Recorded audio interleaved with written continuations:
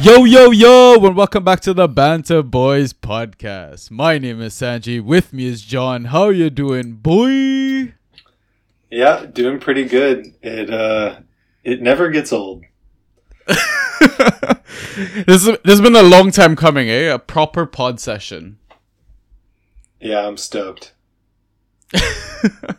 So, how you doing? Your team's not doing too bad, eh? Just 2 points off the top. Yeah, it's 9:30 p.m. here in Oslo. The baby's asleep. I got a Guinness. Aston Villa's 4 points off the top now, but was 2 points going into the game yesterday. Hanging out, talking Taga. What could be better? The artist formerly known as Taga. R.I.P. Toga. We love you. We miss you. Come back. Yeah, I thought you guys would have beaten West Ham, but I didn't think it was gonna be that bad or that big of a result. And just for listeners who aren't aware, the voice that you're listening to is John, our Aston Villa Inside Tracks club rep. So we're gonna get a bit more Villa on this pod than usual. But yeah, I mean, going back to the game, honestly, what a blowout. Yeah, it was my wife's birthday on Sunday, so I got to watch the first half, or right up until that Ward-Prowse free kick that he apparently kicked into the wall, which I didn't get to see. So I was expecting sort of like a nervy 1-0 win, or like West Ham to come back and beat us 2-1, because I don't know if people that are not Villa fans probably wouldn't know this, but the last time that we beat West Ham at Villa Park, Tim Sherwood was manager, and the winner was scored by Tom Cleverley. So, oh my God. Yeah, they're like what Wolves are to Man City, West Ham are to us. So it was a huge, I mean, that win felt like the exercising of some demons, where it's like, okay, now all of our fans are actually overconfident for once going into Luton. I'm trying to pump the brakes, but I mean,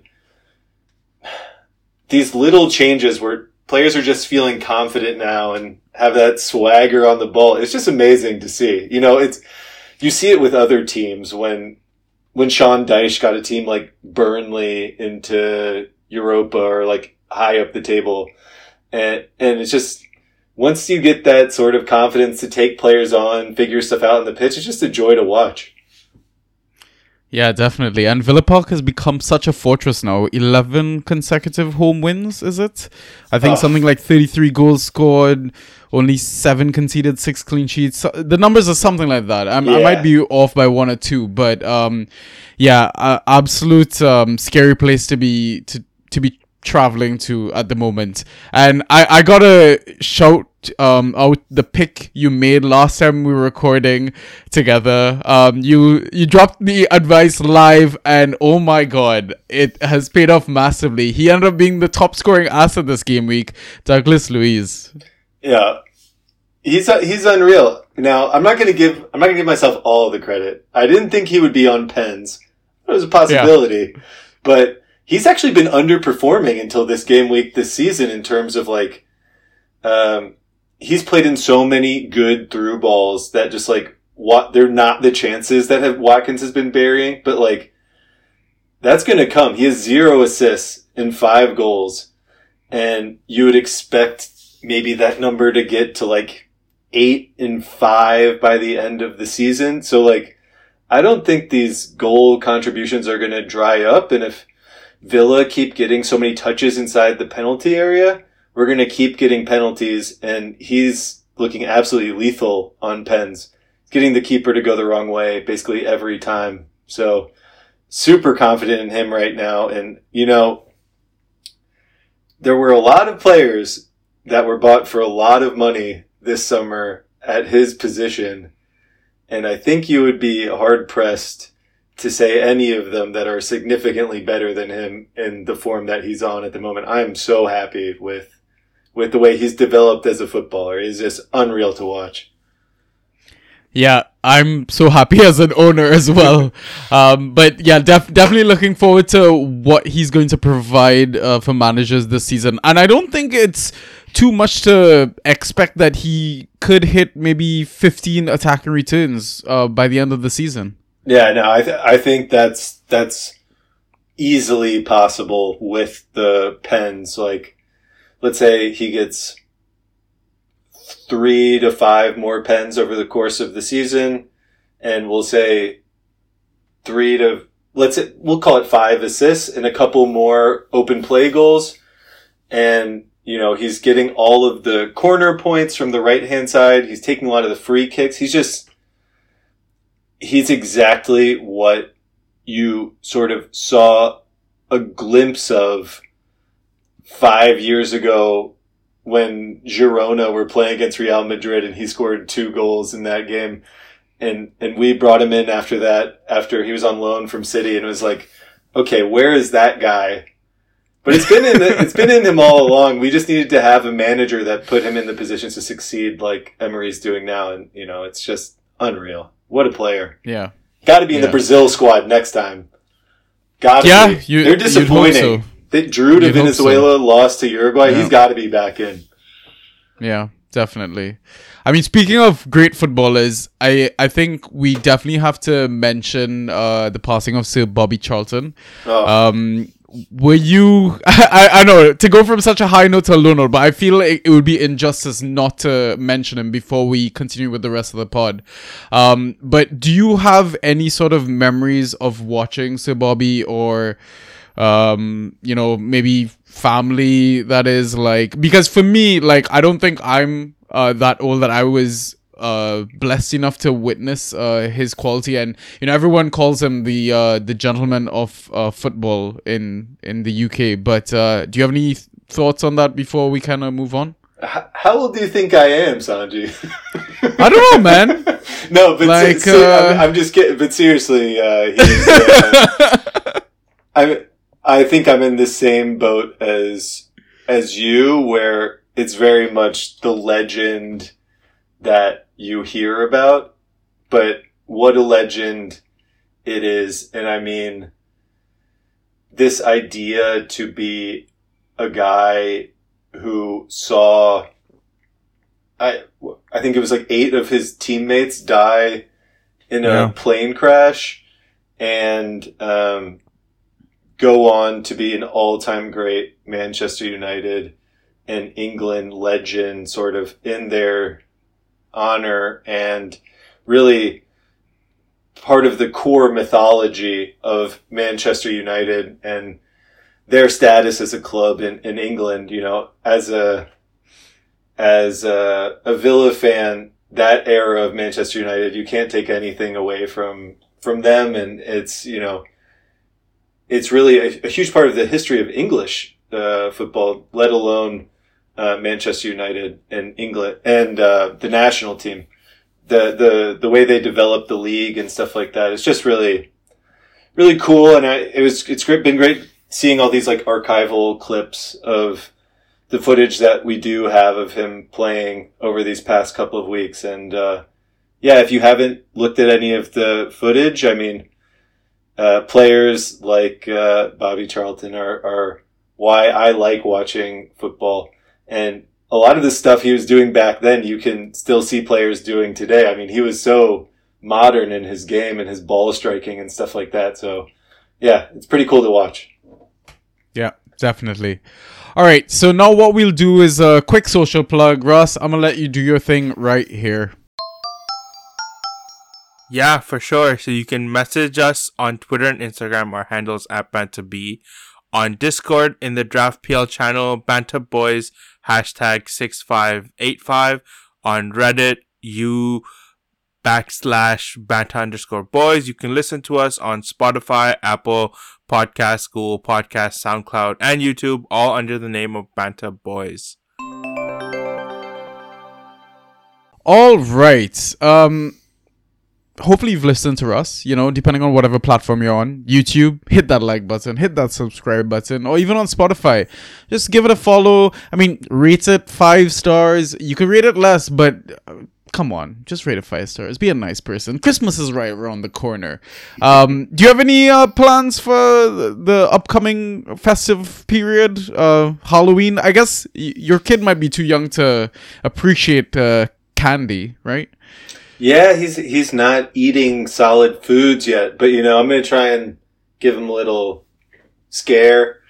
I just gestured with my hands in a kind of scary way. Doing an office quiz at my office. Okay. So, yeah, it should be fun. All right. But really just trying to get into the spirit. How about you?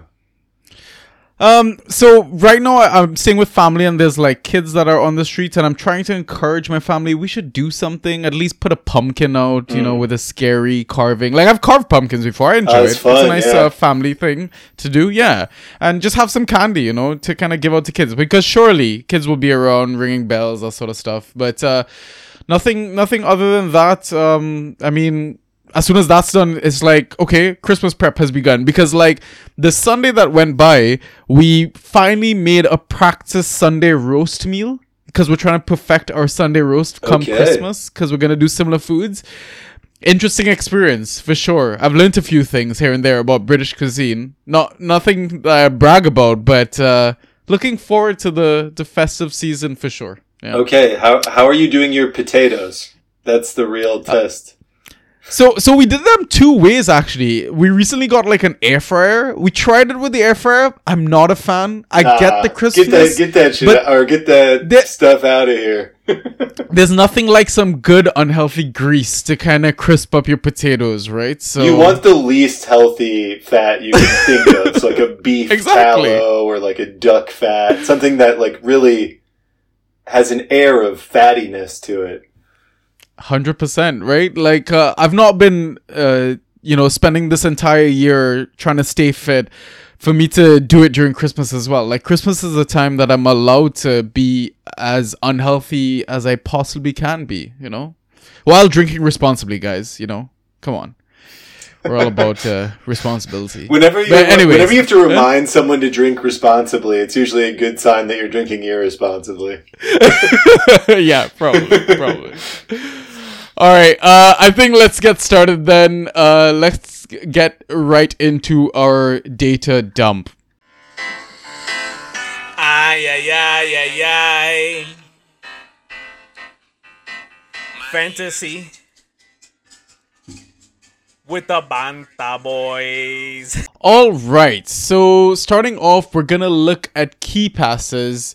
The highest number of key passes recorded in game week 9 was 5 by Bruno Fernandes. Then 4 key passes by Diaby, Gallagher, Morgan Gibbs-White, Neto, Maddison, McAtee, Son, Sloboslai, and James Ward-Prowse. Thoughts, John? Yeah, well, the one name that's jumping out to me there, and it might not be the one that you would have thought, is James McAtee. Yeah. Just because, he was really excellent for them last season in the championship. And you were sort of waiting for that reappearance in, FPL this season. And I haven't really seen much of anything, but looking kind of nice, suddenly. And Sheffield United were really taking the game to Manchester United for big components of it. I mean, tough sell on a Sheffield United asset, but definitely, yeah. It is interesting. Everybody else sort of makes sense. I mean, Gallagher putting up 4 against Arsenal is kind of interesting if he's going to have a more advanced role going forward. He was absolutely brilliant that game, honestly. Yeah.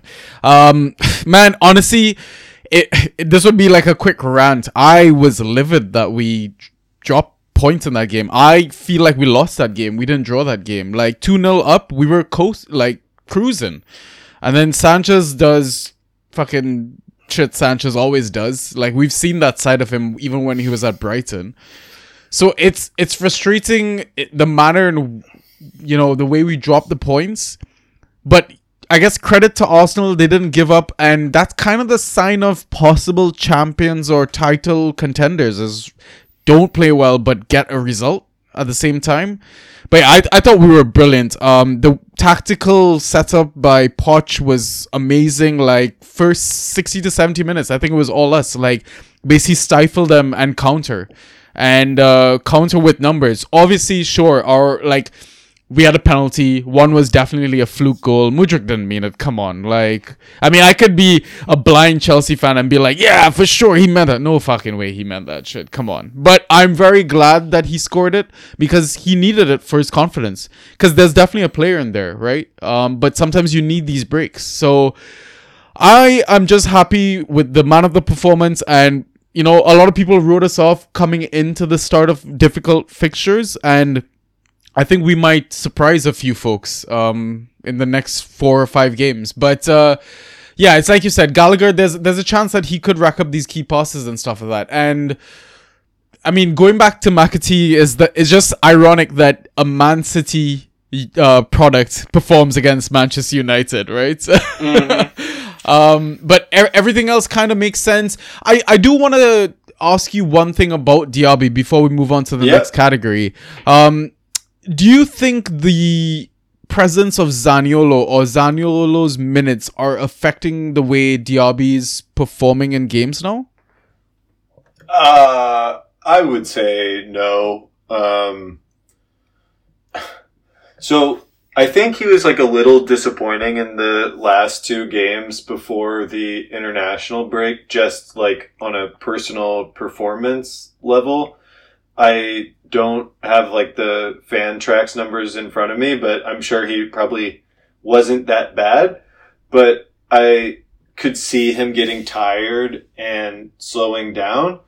But he and Zaniolo don't really occupy the same spaces. And if anything, Zaniolo being in that other 10 half space is just going to continue to create room for him.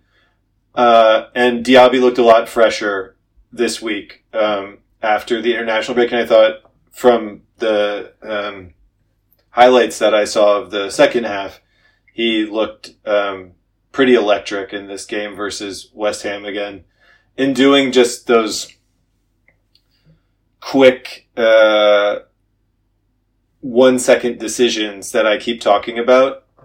That's actually where he's world class. It's not actually in his pure pace, although it's very good. But it's in his efficiency. That's what separates him from Leon Bailey. He doesn't need to take players on. He beats them with quickness of thought. And that's really, in my mind, the mark of a great player. So I think his scoring is really sustainable I think in my league, he's at 12 points a game, but he's probably somewhere in that 10 to 14 range in most leagues. And I have no doubt that he's going to stay around that level.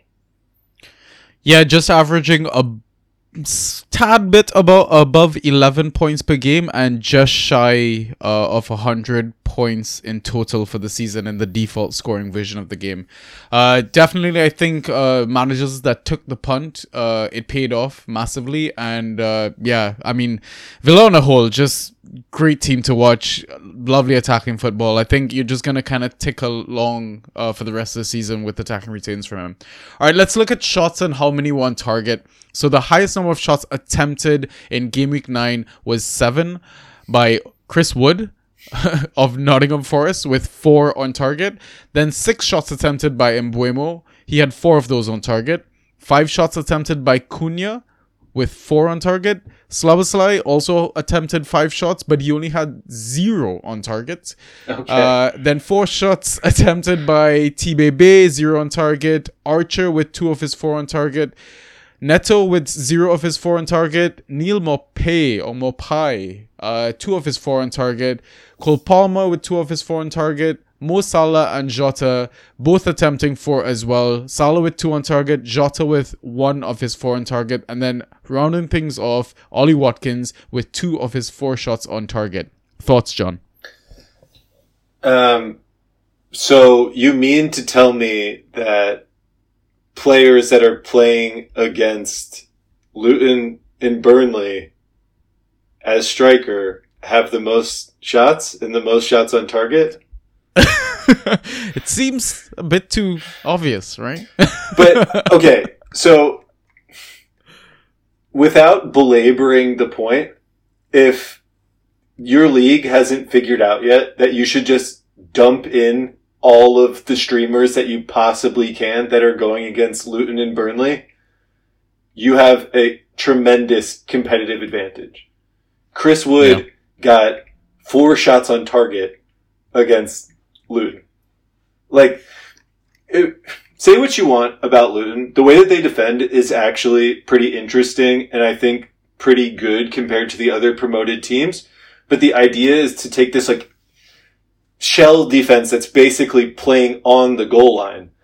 And players just get ridiculous amounts of shots on target because you're put into a situation in which you have to take shots from slightly suboptimal positions against their goalkeeper, basically. Or that's what they want to create. So it's just a very good environment for scoring in the Fantrax game. And I think this year, with the quality of the promoted teams being so poor,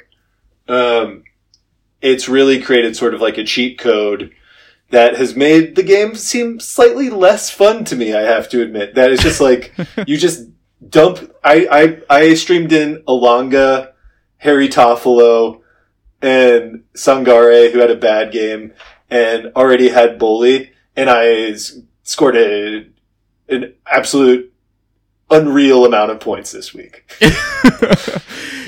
Yeah, I felt a little silly, not considering Wood versus Luton. I was just like, but Wood doesn't ghost well. I think I looked at that and not the opposition. I just assumed, maybe he's still gonna struggle.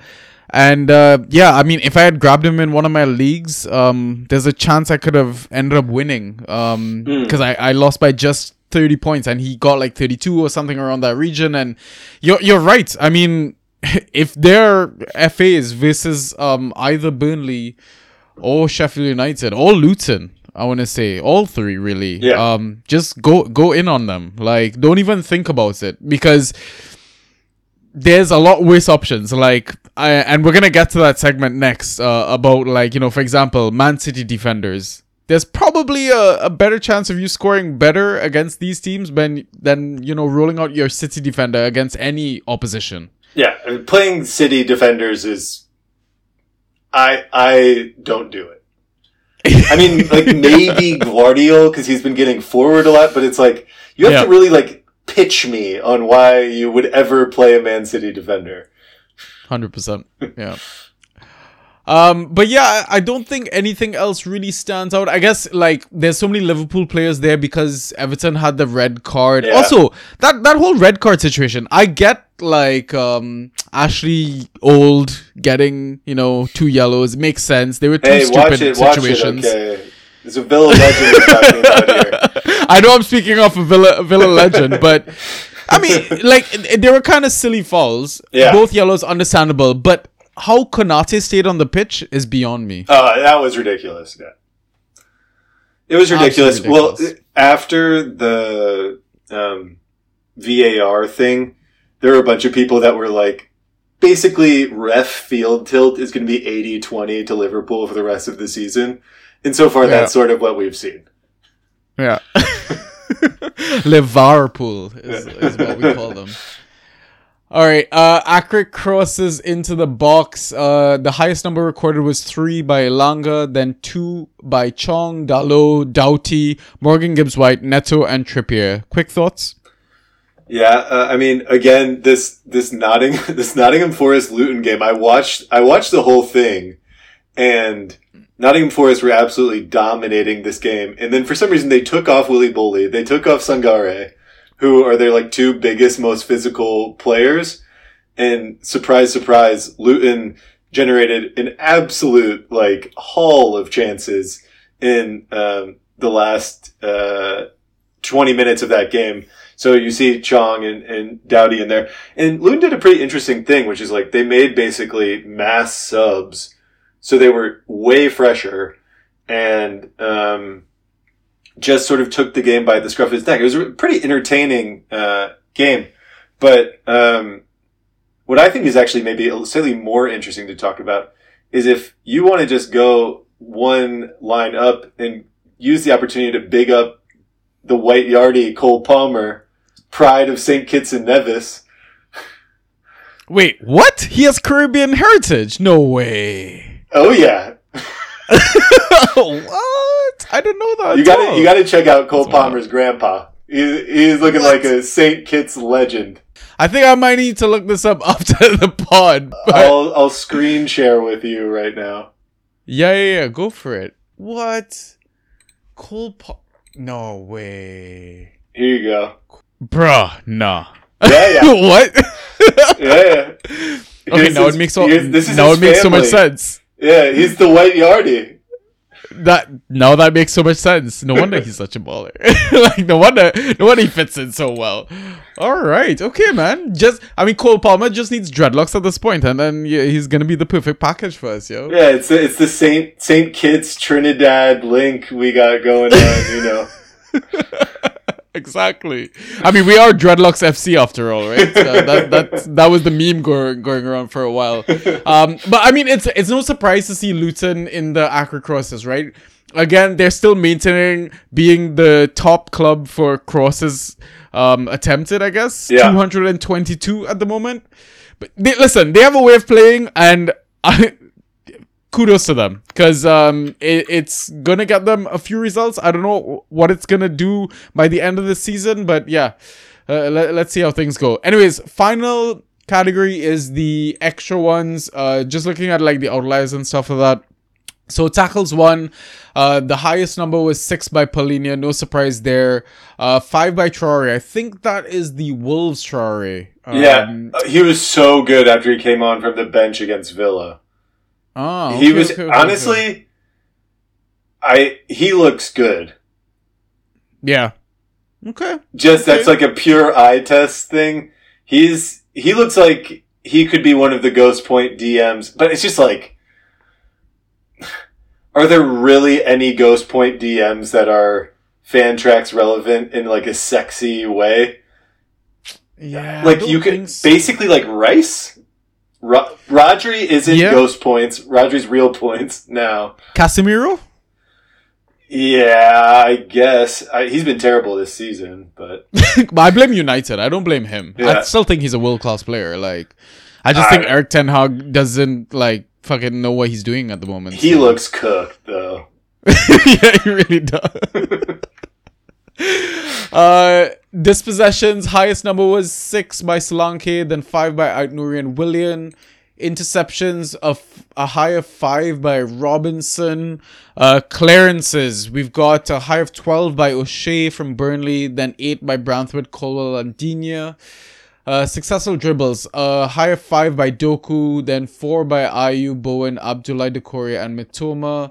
Aerials, 10 by VVD, 8 by Doherty and Wood. Block shots, 4 by Tarkowski, 3 by Lascelles, Maguire, and Ream. So, I mean, I'm going to ask you quick thoughts, but at the same time, there's a few names in here that I feel like are worth kind of having a quick chat about. Yep. I'm going to start off, though, with your boy Digne, right? We were having these chats off air all the time about, Alex Moreno, is he going to take the place, fitness, etc., etc. What's the deal with Digne? Yeah.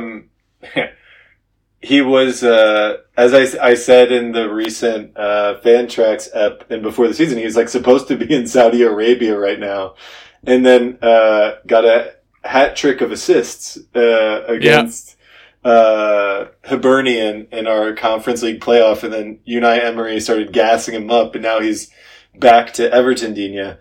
But as I keep saying, once Alex Moreno is back and fully fit, he is the player that Emery wants to be using in that position. Now, like, if by the time that he's finally fit, Digne has, like, cemented that spot and we're going too well for him to get the place back, kind of. That is possible. But one possibility is also that he's no longer nailed for 100 minutes every week. And we go back to a situation where they're sort of like sharing halves, which they did right after Moreno got signed. But this hamstring injury seems like a real challenging one for Moreno at the minute. So I think you're probably good until the next international break with Digne. And I would sell him at the next international break if I was an enterprising manager that could get fair return for him. What would you be trying to go for though? Like, given how well Luca Digne is playing. I mean, obviously, it like depends on your team composition, but just in terms of like a player that I think could maybe be in the ballpark of what you would get for Digne. Like each position. Give me a name for each position, I'd say. Okay. Well, let's... So, I think, depending on your league, if Murillo is a midfielder, you could probably trade for him. I'll choose another Nottingham Forest defender in Willy Boley. If there's someone who's trying to sell high on Willy Boley, I am a believer. Hey, I like that. And I think you could also probably buy high or buy low on someone like Mount or Grealish if they continue to not get a ton of minutes. And do like sort of like a package deal there where the guy thinks he's ripping you off. I don't know. I would just try and target a premium or an asset that is performing better than Digne already. That is less sexy. Yeah. Okay. But right. It obviously comes down to like your roster composition and what you need. But Digne's been good, but his performances have been no means been irreplaceable at the defense position. I think in my league, he's at sub 10 points still. So usually if I have any starter that's sub 10 points per game, I'm looking to upgrade on them if possible. And he's got great rep right now. Yeah. Okay. Interesting. Yeah, I might have to throw a few feelers out. Because I've got, like, in my league, I've got both Digne and Cash. Probably hold on to Cash, right? Yeah. Cash, so away from home, he's probably going to keep playing right mid. At least for I've the been time hearing being. a lot of talks about this. Yeah. Until Jacob Ramsey's back, he's going to keep playing right mid away from home. So, I think he's a very valuable asset for the time being. Once Moreno's back and everything could go into flux, but this squad has so many options right now. It's sort of tough to predict what's going to happen once people start getting healthy. Yeah. All right. Before we move on from the segment, I do want to pick your brain on two players. Like, which rounds do you think you'd be drafting them right now in 12-man league? Abdoulaye Doucouré right now. I would hopefully not be drafting him. In Really? the sense that I think he would go too high. Yeah, he probably would be, eh? Which is, I feel like somebody might go round 3 or round 4 for him. But I'd probably wait till round 5. Every fall, Abdoulaye Doucouré does this. Every single fall. And I trade him every single year. I didn't have him this year, but I trade him every single year. And then he goes back to being the player that he's always been, which is fan tracks relevant, but nothing special. Maybe like 70 rank, 80 rank, something like that. So, I would ideally not be drafting him, but I don't think he's a bad player by any means. And in general, and we'll get to this later, I think Everton assets are being tremendously undervalued. Interesting. Okay. Just for a little taste of what we have later, would you believe that Onana is 33% owned and Mykolenko is 22% owned? Miko should be higher. I've been seeing his scoring points like 12 recently. points a He's game or ghosting something. really, really well. Yeah, he's unreal. He's ghosting really well. Their team is performing like a top 8 team in terms of like XG or whatever. And that's really relevant for fan tracks. Like, regardless of what type of finishers they have and stuff like that, if you're not relying just on goal contributions, they're performing really, really well. Yeah. Yeah, agreed. And the other name I wanted to pick your brain about was Jeremy Doku. He came in as one of the hot prospects for this season. People were worried about Grealish's impact, maybe threat of rotation, but this kid has just lit the Fantrax world on fire, man. Yeah, I drafted Grealish for too much money in my auction draft. And then I spent all of my free agent bucks for the entire season on Jeremy Doku. And I am very, very, very happy that I did, because what a saucer. He is just a joy to watch. I saw someone on Twitter saying that he only has 3 moves and they are completely unstoppable. And, it is just so much fun. It is a joy to watch him play. Yeah. And, he is exactly what Manchester City needed, because this, like, Tony Pulis, type setup that Pep is rolling out this season has made their games an absolute slog to watch for me. Nearly joyless. He is playing Pulis, Kenwyn Jones football with Erling Haaland. Pulling on my heartstrings here, John. Honestly, I doubted him when he first came in, because I'm like, Pep's no way is Pep gonna stick with this guy. Like, he's too much of a dribble merchant. Like, because we saw the way he kind of treated Mahrez, right? And I thought he would have gotten a similar treatment, but I just feel like he's one step above. Like, yes, he beats his player, but I don't know. There's something about him, man. And you can see he's developing a bit of chemistry with Julian Alvarez as well, I think. Yeah, what he did this weekend to Milner was elder abuse. Yeah. I'm really glad De Zerbi decided to, like, take him off at halftime. It could have gone really ugly. Like, yeah, I mean, but honestly, like, how disrespectful also to be like, you're not coming back out for the second half. Yeah. Very true. Like, he shouldn't have been put in that position in the first place. But then it was like, oh, I've made a big mistake. All right. Let's now move on to our next segment, which is the league updates.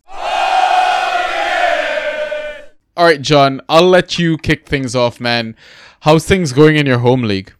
Yeah, really, really good. I am in second place at 6-3. First place is 7-2. I'm like 10 points behind first place or something like that. So feeling pretty confident about my team. The performances keep getting better. I have Grealish and Mount on the bench, and I'm just like sort of looking for a trade up for them, but I have like crazy depth right now. I targeted sort of good free agent picks early on, and I've been using the sort of Burnley, Luton, Sheffield United streamer strategy to just fill out defense every week, kind of. Willie Bully and Nathan Collins have been my constants at the back there. I've played them like every game. And then working with some Bournemouth assets, which maybe we should talk about a little later, that they could be interesting with the manager change. And I got Watkins and Doku up top. So pretty happy with that striker partnership. Nice. Do you have any moves that you've made already, like free agent grabs and stuff, that you're kind of tweaking things? Yeah, so for this week, dropped Elanga after his 30 bomb against Luton, because it's a 30 bomb against Luton. Picked up Zaniolo, for potentially a 30 bomb against Luton. We'll see how it goes. But, yeah. If you've noticed the theme here, I also picked up Alex Scott because he started the last game for Burnley, or at least played like 55 minutes, or for Bournemouth, and he's playing Burnley at home. If you noticed the theme here. So, yeah, those are my streamers for this week so far. I'm probably gonna swap out Toffolo, who's been really good, for one of Matip or Ben Mee, depending on who starts there. But, yeah, pretty happy. I'm currently trying to work on a trade for, like, to trade Grealish and Mount for Trippier, which would be... no fucking way are you which would be that. Great. But, yeah, I'm currently sort of, bothering the owner to get him to... He said yes without thinking about it, but now he has ghosted me. So... Oh no. Yeah, I would be amazed if you managed to pull that off, honestly. Alright, so for my league updates, we'll look at the DPL Com League. So I kind of got blown out a bit. At one point, I was like looking at my opponent, like doubling my score. He ended up like 140, but I mean, listen, Douglas Luiz at least made it my score kind of respectable in that sense. So I had a loss in the league and in the cup, but that cup thing I think is like a group stage Champions League thing, so I'm not too concerned. And I came up against like pretty much the similar assets from both teams, like face Salah, face Szoboszlai. Yeah, so I mean the game week started like kind of brutal in that sense. But I guess other game week goods is like grabbing Dawson. Like I was like, at that point I was like, okay, maybe I should just grab, players that can either get -2 or like 30. Yeah. I mean, sure, Dawson conceded right away, but still put up around 15 points, which shocked me a little bit. But I'm wondering, is that maybe because of the profile of striker Solanke is and what he kind of allows centre-backs that he's playing against to score like, or to kind of score that highly? So maybe something to kind of consider moving forward, right? I would just say that, like, when so we saw that Virgil van Dijk had 10 aerials as well. And when you're down a man for a large portion of the game, with a physical striker, like hoofball becomes sort of the viable get out strategy. So in those situations, it feels so good when you see that happen and you're like, oh, we're eating now. Yeah, exactly. What else was good? I mean, regular, beast players on my roster just doing the biz. Trippier, Jensen, Jota. Huang I grabbed on FAs last time. It was just frustrating that I was a Cunha owner early in the season and he was doing fuck all. I dropped him and then he put up his highest score against me. But, that's fantasy for you. But I'm glad to kind of have a piece of that Wolves attack, I guess. And that's mostly because of Pedro Neto. Game Weaker gets, I guess, not taking riskier punts, so like kind of going with assets that I knew were starting, so like, getting a Chelsea asset versus Arsenal instead of waiting for a Manchester United one versus Sheffield, because I talked about like, possibly getting Maguire or Johnny Evans, but I went with Caicedo in midfield. I thought, he would have had a lot more work to do against that Arsenal midfield, but yeah, I guess I don't learn because I did also play a Man City defender in this fucking league. So yeah, I keep telling people don't do it, and I keep doing it. So how's Caicedo doing in terms of fan tracks? I haven't really been monitoring him at all.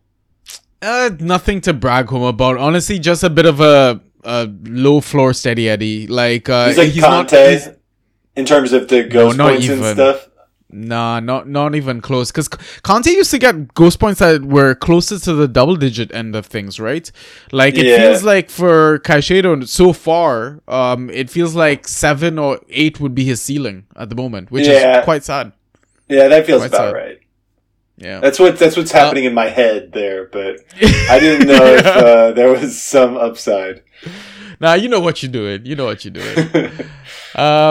Roster concerns. I guess like concerns in this is like I've got a bunch of deadweight on my bench, like Eze, Casemiro, but Casemiro's flag is gone, so maybe that changes. I'm still got Ivan Toney in all my leagues pretty much, so I can't complain about that.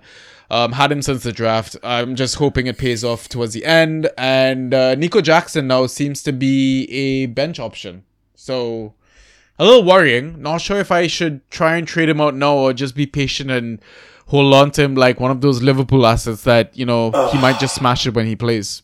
It's so confusing because, like, I think Jackson's a really good player. Agreed. And, I mean, as a Chelsea fan, it's probably hard for you to, like, pick between your sons. But Yeah. I would, if I was the manager, I would be playing him over Mudryk 10 times out of 10. Sterling can play everywhere on the pitch. He can play that left wing role.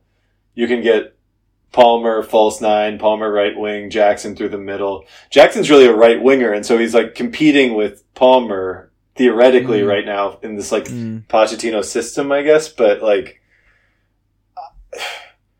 Jackson is very much like Ollie Watkins. Yeah.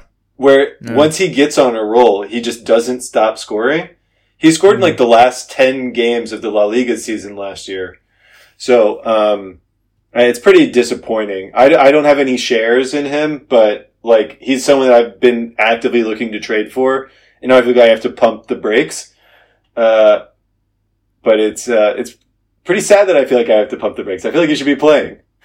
I agree. I think he does a lot for the team. Sure, he's not scoring the goals, and I mean, he had that frustrating moment against Arsenal as well, where he should have pulled the trigger once he made that run, but he was trying to dribble past Raya instead, and it just kind of turned into nothing. But I think it's like you said. Once he gets a couple of goals under his belt in open play, it might just be one of those purple patch runs. So I think maybe it's one of the situations where you either be patient or just time it in a trade. So in terms of waiver picks I made, so I dropped Odebear, I grabbed Josh Brownhill, I dropped Caicedo, I got Ezri Konsa. So I'm following that.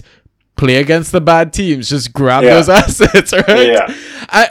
I dropped John Stones and I grabbed Emerson Royale because Udogie came off injured. So I'm kind of gambling on a possible start. And I mean, it's a Friday fixture, right? First game of the game week. If he doesn't start, drop him. I've got an open spot on my roster. Yeah. Was it an injury?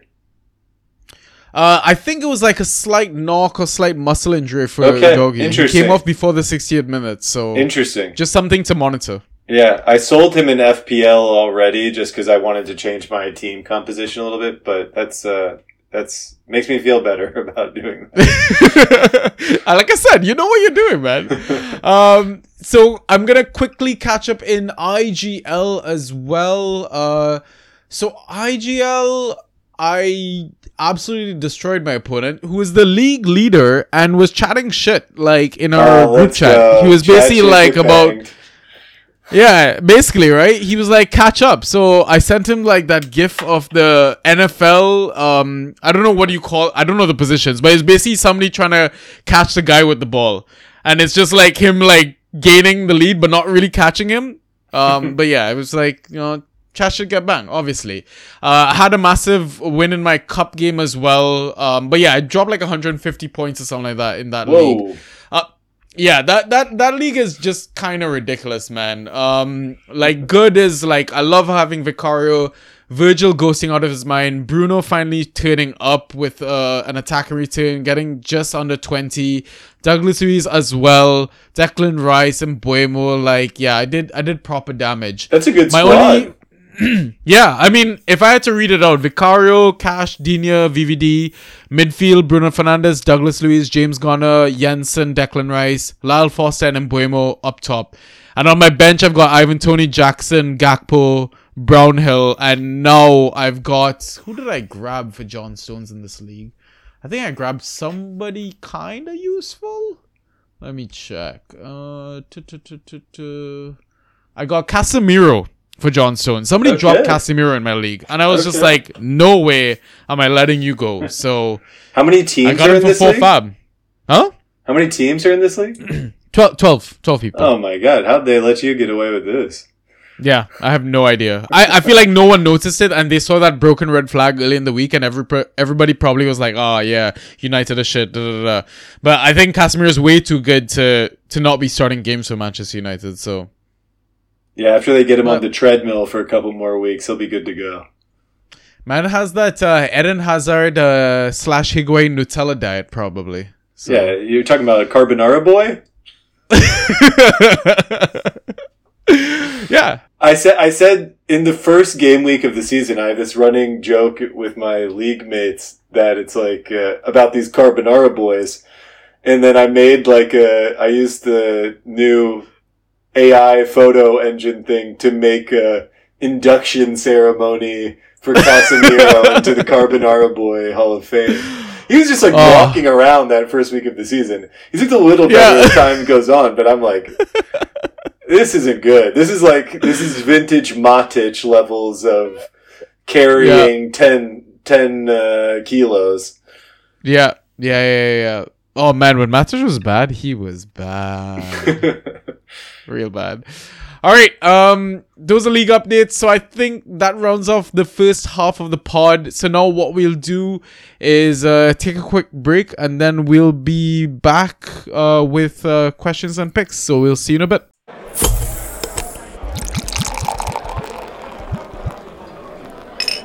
And we are back. What sort of whiskey are you having, anyways? I am having the Kilchoman Norwegian cask edition, which is from a small distillery in Scotland that I really like. Highly recommend. All right. You heard the plug. Might need to get them to sponsor this episode, if anything. Yeah, hello, Kilchoman. We have a humble but growing fantasy football podcast focusing on draft fan tracks leagues. Sponsor the pod, baby. There you go.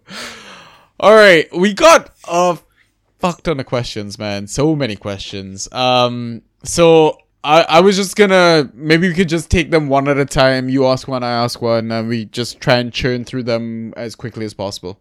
Yeah.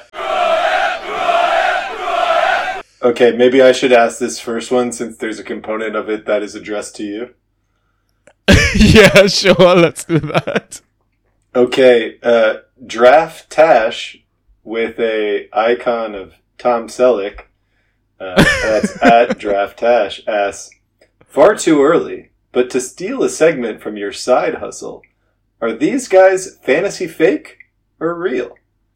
Mateus Franca, 6 points in 20 minutes. Andros Townsend, 7 points in 17 minutes. Also, I got a train from Edinburgh to Leeds today. Did it take longer or shorter than Sanji making a draft pick? Your turn was definitely quicker. John, you've been in a draft with me before, right? The Banter Bash League? I was in that draft. Do you remember me drafting? Yeah, it might have been my fault partially as well. No. No, but if anyone has actually drafted with me in a 12-person, 10-person league, I am well known for taking my sweet-ass time with my draft clock. But listen, I mean, sometimes I like to think about my picks and stuff. And you know what? I'm actually doing better in my slow draft than my fast draft league. So clearly, well thought out plan, and weighing up all the assets, options, and stuff like that. I think it's important. Obviously, don't abuse your draft clock, which I would like people to know that I don't. Obviously, I mean, listen. If I have the option to take my time, I'm gonna take. I love this being a defense of your draft time strategy based on this throwaway joke. But what I want to dig in slightly more into here is also this train ride from Edinburgh to Leeds. Late October must have been gorgeous out there. Yeah, probably for real. But to dig into the question, who, if you had to pick one between Mateus Franca and Andros Townsend, who are you taking? Franca. Yeah, I mean, it's a little bit sexier at least. Yeah, I mean, they got him in for a reason, not to bench him. I think he was supposed to be a starter. It's just because of that injury that he's... unless you have a different opinion to this. I don't... do you have a case of Malcolm Iboe syndrome here? Where Palace brings in a talented 19 or 20-year-old, gives them some burn, and everyone thinks that he's going to therefore start. And next thing you know, he's like playing in U21 and getting sent out on loan. But, so with Franca, my concern is that he played the U21 game today. He apparently was very good in the U21 game. So that's a positive. But if someone's a nailed-on starter for the next game week, they're usually not playing a U21 game on a Tuesday. Now, it's a U21 game on a Tuesday, so there is a chance that it was just like sort of building up his fitness. But I still sort of doubt that he's a starter this week. So then it comes down to if you can hold, and then if you're committing to holding, are you going to be able to let him go before the time that you've just wasted like 4 weeks of a roster spot? Now, that being said, I do not believe in Andros Townsend. So I'm much more interested in Franca. Like, I know that he played in a U21 game today. So I'm clearly like sort of, I think people that are in the know are sort of like monitoring him. So if you want to be the first to act, be the first to act. But I think there is a reason why no one has acted yet, if that makes sense. Yeah. So the Franca thing is like, I mean, if we had to look at break down his 6 points or whatever, there were 3 key passes. I think he took 4 corners when he came on the pitch as well. I think there was like he completed 1 pass into the final third as well. So he's quite attacking. The attacking potential is there as well. And I think he will dominate set pieces. And especially now because Elise is not back, Eze is not back, like there is a very good route for him to, you know, somewhat nail a spot in this Crystal Palace team. I'm not saying he's going to be nailed rest of the season, because when those other boys are back, like you'd think they trump everything else, right? But if you can maybe ride it, sell high, I think it's a good opportunity for you to do so. Also, I love Andros at Luton because I think it's the perfect club for him. We all know how good he is at crossing the ball, his delivery into the box. And what does Luton love to do? Cross it into the box. So he might not be, again, like, you know, a starter every, you know, game week or whatever. But he's definitely better than some of the starting options they've got at that club. You know, Sanji, you're sort of talking me into Andros Townsend being the answer. Baby, I got him in my Dynasty League, so I'm ready. Okay, you have Andros Townsend in Dynasty? That is absolute sicko behavior. Let me just say that first. That is sicko behavior. But the thing with Franca, like you're saying, is that like his path to playing time is just because all these guys who are coming back in the next, by the end of the next international break, are out. And then it's like really, he needs to beat out Odsonne, Edouard, and Mateta for playing time, which is possible. Yeah. But is it probable for a 19-year-old who is playing U21 games? I don't know. And Townsend is going to be crossing the ball a ton. He got those 7 points because he was taking set pieces. He got an assist as well. Yeah. I mean, so there weren't ghost points in that 7 points. Yeah. It was 1 set piece, to be clear. Yeah. But him taking set pieces for Luton has intrinsic value, at least against the bad teams. But just like, the counterpoint is, are you really starting a Luton asset week in, week out that's not Doughty? And is he going to actually just wind up hurting Doughty's value? Yeah.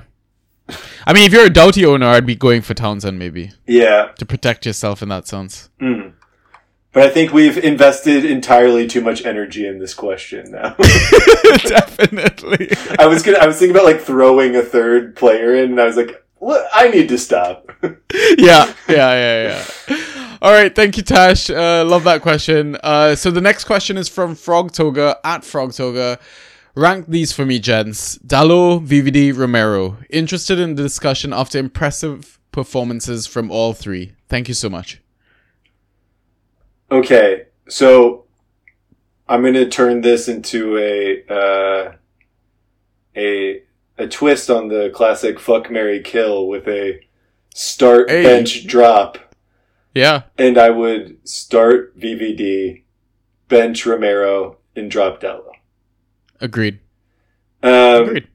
And I don't think it's particularly close between VVD and the other two. I think it's quite close between Romero and Dallo. And the thing that sort of ices it for Romero for me is like path to playing time.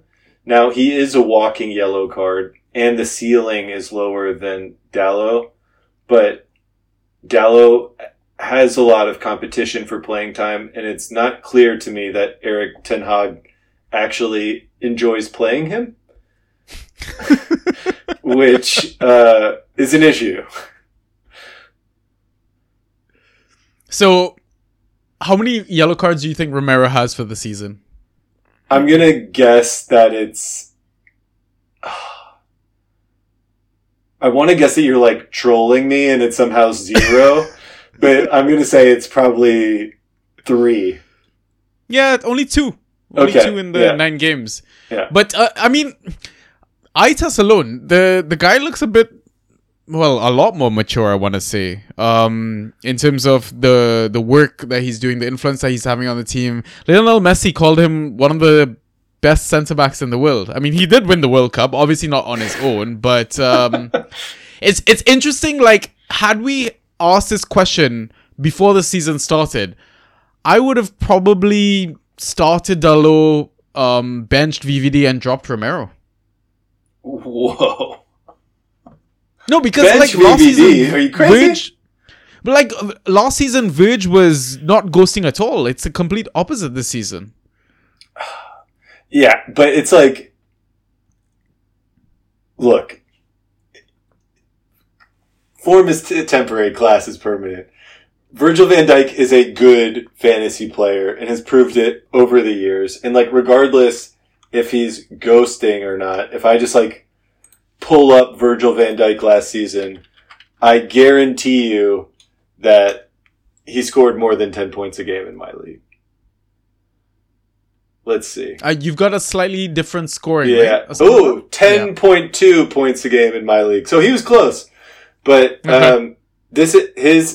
his scoring by year, 2015, 2016, 15 in my league. Year after that, 13. Year after that, 15. Year after that, 14. Year after that, hurt. Year after that, 12.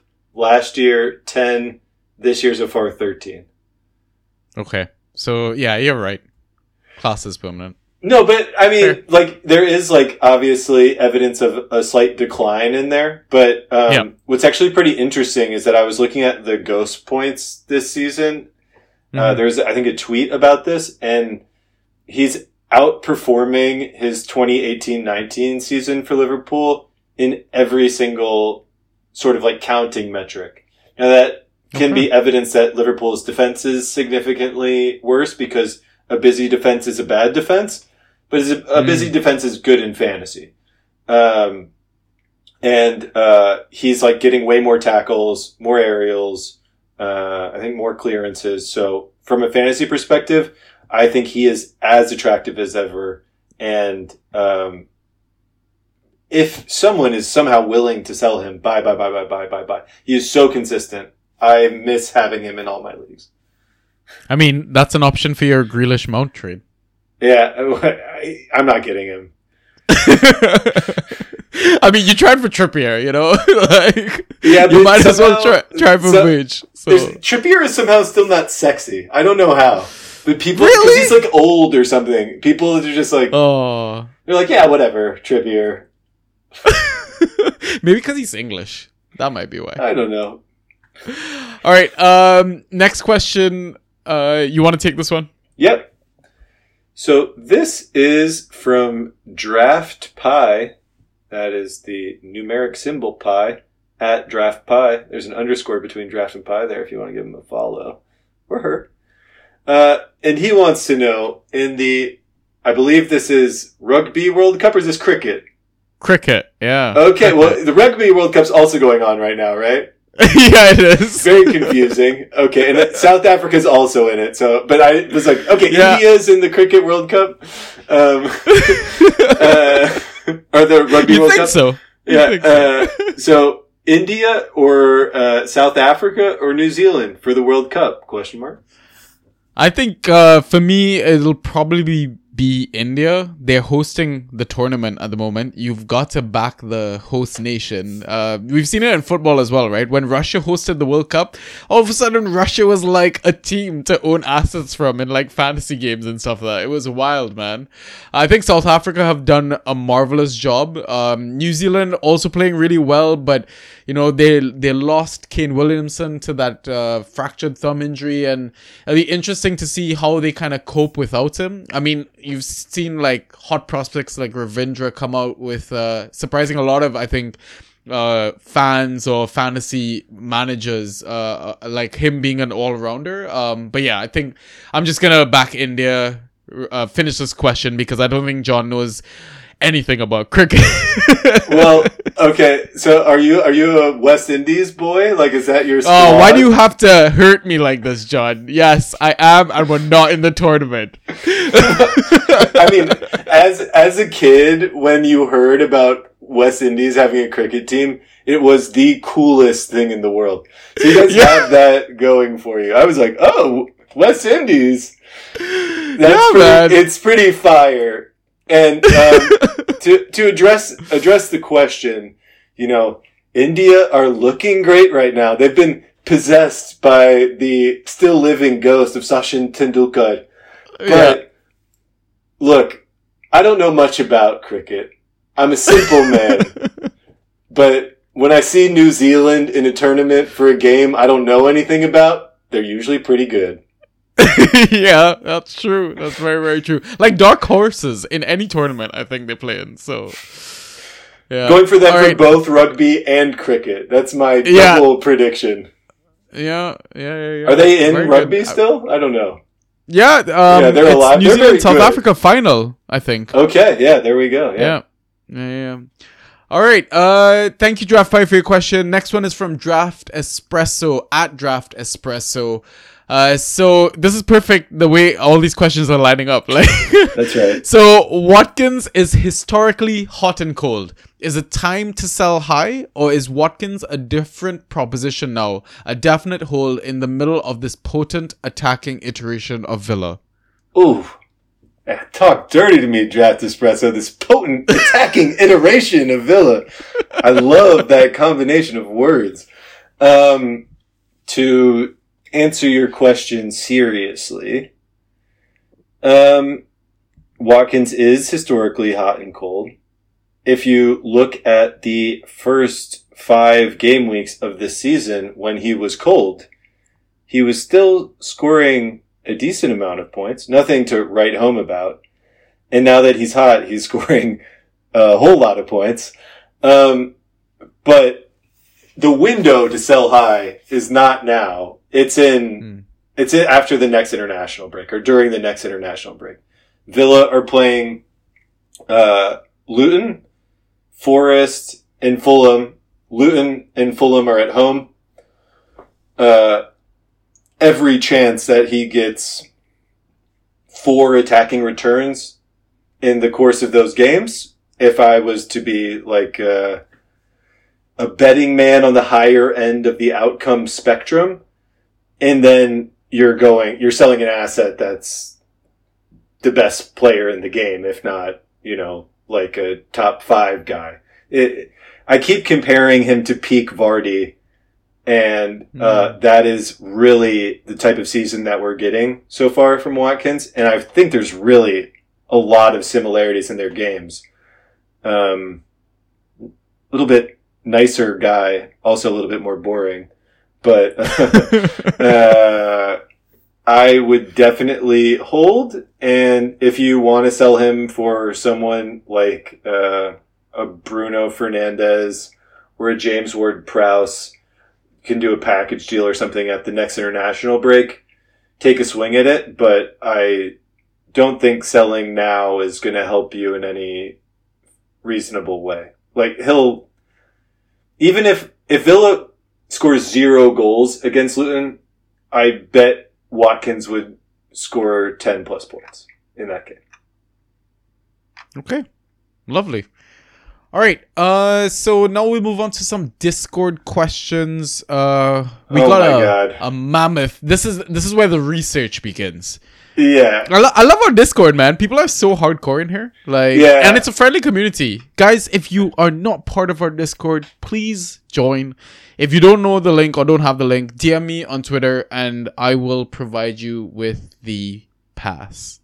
Yeah, you know how when you take an IQ test or the SATs or they're or some sort of standardized test, they tell you that it gets progressively harder as you go through the sections.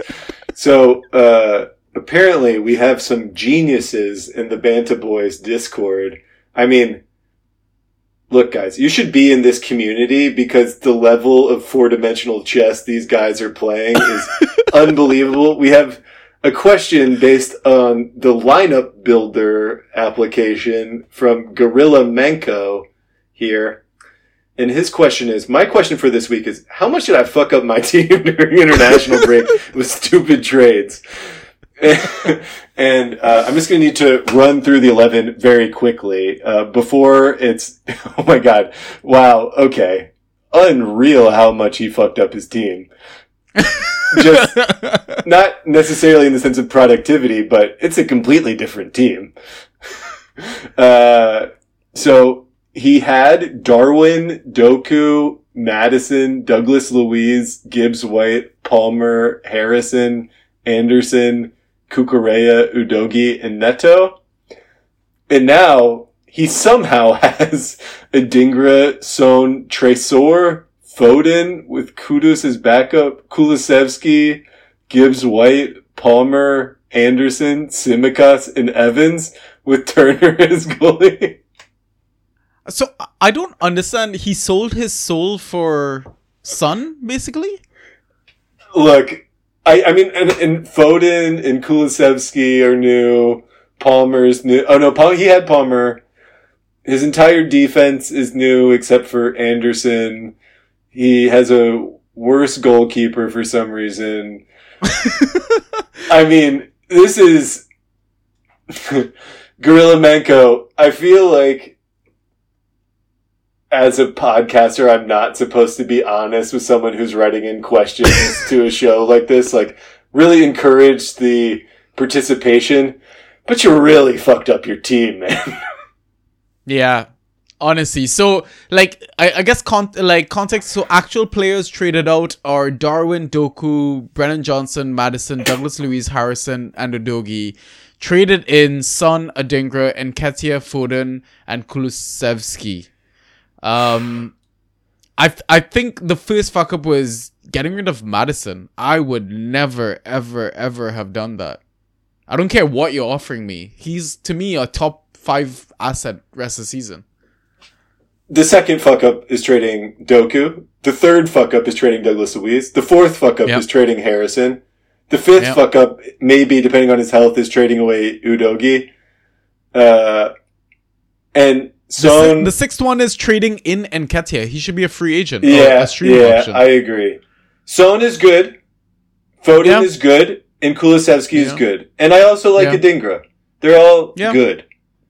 But the players that you traded away at every step of the way were just between a lot and a little bit better. Madison is better than Son for fantasy. Yeah.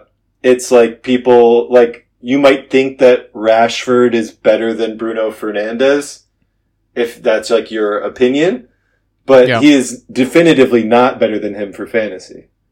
And I think they're very similar sort of type of deal going on with those two players. Yeah. I mean, listen, if you're doing any drugs, just let me know what you're doing. I might try some, because it sounds fire. I'm in, man. Go out to the woods, get weird. Yeah. It's crazy, man. I love the idea that he just woke up after the international break and was like, oh my god, what happened? He woke up with an entirely different team. Yeah, honestly, it's mental. So he had 2 follow-up questions, obviously. We can tackle them both together. Any suggestion of players I can trade out to fix the problems I created, and how can I control myself in the next international break? Wow. So I think you could trade Adingra while he's getting playing time. Yeah. And hopefully get an actual premium back, potentially someone like a Jeremy Doku or a Darwin Nunez or a Jack Harrison, for instance. Yeah. That would be great. I think keeping Son and Foden is a good idea, but I mean, so also like the issue in trading away like manpower is that there's not really a lot of depth left in the team to trade away. So you're like potentially going to have to trade away a premium to get a premium back. And like, you obviously like Son, I would guess. So it's going to be hard for you to like divest from him. But that is probably the asset that you have that could return 2 premiums for the cost of 1. Maybe you could target something like a James Ward-Prowse plus like Willy Boley or something like that. I don't know. Yeah. I don't think Son is going to be a 20 plus point per game player for the rest of the season. I mean, he has the potential to be, but Spurs are running really hot right now. I don't know. What do you think, Sanji? Maybe try and trade out Kulusevski. I don't know if you need that double dip of Spurs, because we saw like Kulusevski's lack of ghost points in this last game, and I think since Son moved central, he's gonna have less ghosts, but he will score goals. But it's like, how reliant are you on those goals? Because I feel like Spurs also had some pretty easy fixtures to start their season at the same time. Man, honestly, if you have an undo button, just hit that undo button. I'll build your time machine. I don't know what else I can say. Or just stream like a boss. Because, yeah, honestly, like, you could drop Nketiah. You could probably drop Alex Scott. I don't know how much he's going to turn it up. Willock is, I don't know if he's a stash because Newcastle are purring without him, without Joelinton. So, yeah, I mean, it's tough. Like, Tresor, I get it because our Burnley Inside Tracks rep, Brett, has really hyped him up. And, I mean, Burnley are finally going into the easy run of games. So, hopefully, you get some value out of him and just trade him high as soon as possible. Because, honestly, your squad before, like, I get that maybe your attack was a little worrying and Cucurella in there, but your midfield was absolute fire. And you could have ridden that until the sun set, like... Yeah, it's a shame. It's really, I think the credit to him here is that I'm not just like bullying you via audio, is that your team was unreal before. So you clearly like know what you're doing and got a little bored. So, I mean, I would just encourage you for controlling yourself in the next international break, don't get bored being good. Being good is fun. You smile when you watch your team play. Being bad is bad. You frown when you watch your teams play. You say, oh my god, what the hell is Mike Tresor doing here? Oh, yeah, Jesus. I knew like we were in for a question, but when you actually unpack it, I'm like, yeah, I'm gonna slide into your DMs and send you a hug, girl. That's a sad question to have answered. Anyways, next one is from Tootsie Roll 1. So where do you stand on underperforming assets? What to do with them? For example, I have Jesus, Rash, Mount, Grealish, Martinelli, all with high draft value, but haven't lived up to their draft position. And just a heads up, I bought low on Martinelli and Mount. Yeah, I mean, so I think we should probably take these all individually because they're all super different situations. Yeah. Maybe like the way that we can do it is group them into good and bad. Yeah. Jesus. Good. Yeah, good. I wouldn't say bad, but He's not ghosting well. That's my problem with him. Yeah, but I mean, so like Arsenal's going to figure it out attacking wise. Yeah. It's not. It doesn't make sense that like all season they're just going to be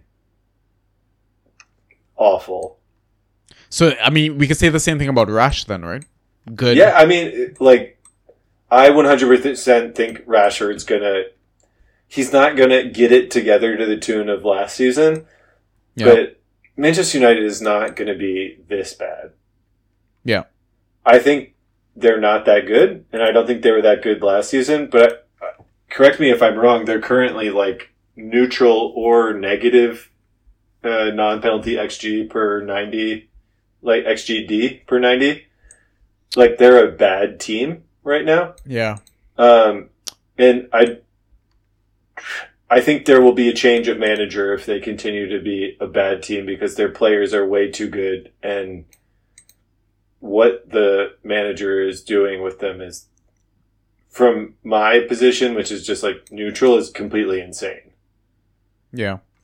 I mean, it depends on the website that you kind of refer to XG, XGA, all that sort of stuff. Because everyone has different ways of measuring it and calculating the values. So FBref is one of my go-tos. They roughly have the same XG and XGA value, like around 13 to 14, which is very worrying. It is very worrying. Yeah, that's not a good team. No. Mount. I mean, dude, get rid. So, like, I don't know. I That's bought Mount as well. I bought Mount as well, and United's. I mean, it's a carryover from the Rashford answer, which is that United's just a car crash, and there's a lot of players who are collateral damage. Now, the question is just, do they figure it out? And do you have the roster time to let them figure it out? Because, look, Mount, Grealish, Martinelli, Jesus, and Rashford all still have name value. And you can get return on them in trades still. Yeah. Like, I bet you that in 70% of leagues, you could get Murillo or Willy Bolly in return for any of these players. But I'd probably try to go after Bully with Mount, but I don't think it works. Yeah, I mean, it just depends if you have people that are sort of like line watchers in your leagues, or if there's name watchers, you know. And I think that both strategies are sort of viable. I don't think one's necessarily better than the other because there is sort of like evidence for long-termism actually paying off. Now, with Grealish, I have sort of an interesting anecdote here, which is that Pep today in his press conference was talking about how bad Grealish's injury was, and that he's a rhythm player and has had to get back into rhythm, and he's now just getting back into rhythm. And I think by the next international break, we'll see him playing a lot more again in the Premier League. And I think you'll be able to get more out of him as an asset. And especially if you have like a handcuff or something like that for him in Doku or Alvarez, that would be ideal. But I would definitely sit on Grealish. Yeah. I mean, I'd sit on Martinelli as well. I think he's... Yeah, Martinelli's barely underperforming. I mean, he's just like not scoring 16 points a game, but doesn't he have like 10 points a game or something like that? Maybe it's slightly lower. Wouldn't surprise me. But if you take out his injury game, I think it's like 10 points a game. Yeah, it's just the injury worry, and I'd be wanting him all day long, to be honest. So it's really Mount bad, everyone else good, I think. I honestly just class Rashford and Mount in the same. Fair. Where it's like, but Rashford has playing time now, which is the difference. Yeah. I mean, starting games, not sure about finishing them. But anyways, let's move on to our next question. Do you want to read this one out from Mo? Yes, sir. This is from Mo. His avatar is a picture of Sid from Toy Story. I love that you picked that out. concerning to start with here. He says, I'm currently second in my league. First of all, congratulations, Mo. Well done. Keep going for that number one spot, which is obviously great. But I feel like some key players being injured, Eze, for example, my squad will run out of gas. I like this idea of it being sort of like a team that's playing 2 games a week. Yeah. The legs are getting tired. What players do you think I should trade high, and which players to target that have a good upside in the coming week? I can get Trent, Martinelli, Foden. Well, okay. Get Trent, Martinelli, and Foden. I think if you have an easy trade in. But let's see who you have. You have Willian, DCL, Eze, Doughty, Jensen, Mbuemo with Mount as backup, McNeil, VVD, Shar, Dallo, and Onana. So that you saying that you can get Trent, Martinelli, and Foden with this team, as long as you're not trading out DCL and potentially Mbuemo, it's hard for me to see a trade that you could make that would be bad value for any one of those players. Yeah, I'm assuming he's talking about trading out Eze for one of these guys, maybe. That's the way I interpreted it, at least. But, I mean, even then, you trade any of these guys for Trent, right? I mean... Yeah, but are you not concerned about Trent doesn't have set pieces to himself anymore, corners to himself anymore? Because that was one of his main reasons for getting points. Yeah, like, I still think he's going to be a good asset. I don't think Trent is what he was. I mean, also, like, him slotting into midfield a lot is, like, hurting his value pretty significantly. But he's still scoring a lot of points. Like, he's not a bad player by any... He's not a bad player, no. Like, I'd still take Eze over all of these guys, though. Like, I want the talisman from the team. Like, Eze... Also, if you watch Eze play, man, Eze is so silky, man. Eze is a baller. Like... Do you really want Eze over Martinelli? You don't have to worry about rotation? Yeah, but, like... I don't... Like... Crystal Palace are not good.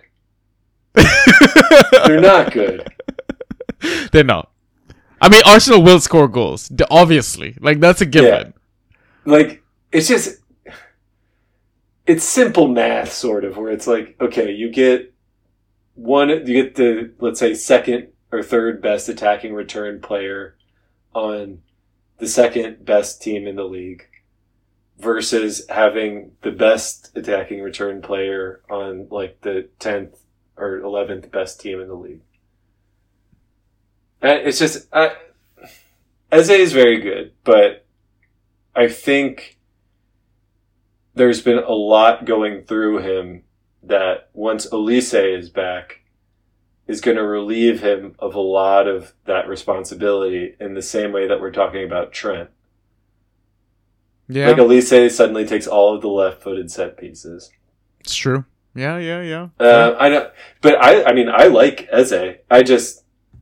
I don't believe in that team at all. Fair. I mean, if I had to throw out suggestions, and they might be wild, maybe you could do Eze for Martinelli. If you really want Trent, maybe you could package VVD and Gakpo for Trent. I tried it didn't work, and I'm kind of glad that it didn't, because VVD is, like, smashing it right now. Yeah, VVD is great. And if you really want Foden, you might have to give up, like, I guess Mbuemo and someone else. But I have to say, this is a very smart guy team.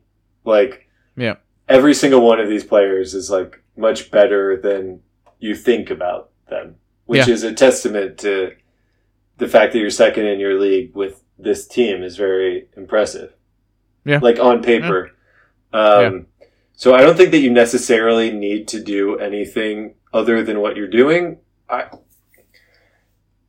It's hard to know what you can get other than just saying you can get Trent, Martinelli, and Foden. But, like, I would really target a premium forward, I think. You do have Gakpo. But I think you should try and do better, I think. Yeah. Because you have good midfielders Obviously, like, maybe trade out one of those midfielders and one of those defenders. I don't think you need VVD, Shar, and Dallo. And I would try and get back a premium forward if you can swing it. Maybe... Gabby J? Gabby Jesus, maybe? Yeah, I mean, if he's available, absolutely. Like, yeah. We're a quarter into the season. Yeah. You can start taking some insights from that, but you also have to remember that we're a quarter into the season. And guys who were good last season are probably going to be good this season. Yeah. Sometimes not because of situation and stuff like. There's obviously always going to be fluctuations and variance, but I think buying low on Gabriel Jesus if he's available is dynamite call, Sanji. Yeah, lovely. All right, next question, Subatomic Squash. Do you think Moyes will give Kudus starting minutes in the Premier League anytime soon? Should I keep burning a roster spot or try to see if I can trade him out? Moyes is a stubborn old man. Yeah, I mean, I watched David Moyes play Mikael Antonio for however minutes he played in that Villa game before I had to leave. And he was absolutely awful. So I wouldn't be totally hopeful about the potential for Kudus, especially after the... what is the name of my Italian brother that Scamacca experienced last season? I think Moyes is very hard to break in for. But I mean, it's like... It obviously depends what you can get back in a trade. If somebody in your league sees something in Kudus, like, you don't have to just have, like, the sunk cost fallacy in him. If you can get something back, like, get something back, you know? Yeah. Yeah. Listen, I think Kudus is the real deal, but again, having this sort of hope that you're clinging on to while trying to be realistic about how David Moyes is and the type of person he is, like, find a West Ham fan, I think. Try and trade him out. But yeah, I would get something back that you're, like, excited about. Then you have your new shiny toy, you know? It's like, it's that simple, just a change in your mentality slightly, where it's like, stop holding on to the past and start being excited about the future, man. Exactly. Go after like a Brighton player. You're gonna enjoy watching your Brighton asset play. Like they're such a good team to watch. So yeah, now that Solly March is out hurt, there's gonna be less rotation. Try and get an Ansu Fati. He's gonna be playing a lot. Oh, there you go. A like little new thing that isn't gonna be playing every 90, but he's gonna be real exciting when he does. He's scoring goals too, man. Oh Do it. I like that. I like that shout. All right, so we got a few from YoG8. So we'll take them one at a time. Who do you think I can trade out for Gakpo? It's like, I don't know what your player pool looks like, but... Maybe he was responding to Mo? That's my only thought. Maybe. Yeah, I mean, you can trade... I would say you can trade Gakpo out for anyone that you are excited about. There's no... Gakpo is not a great fantasy asset. No, he's not. Not at all.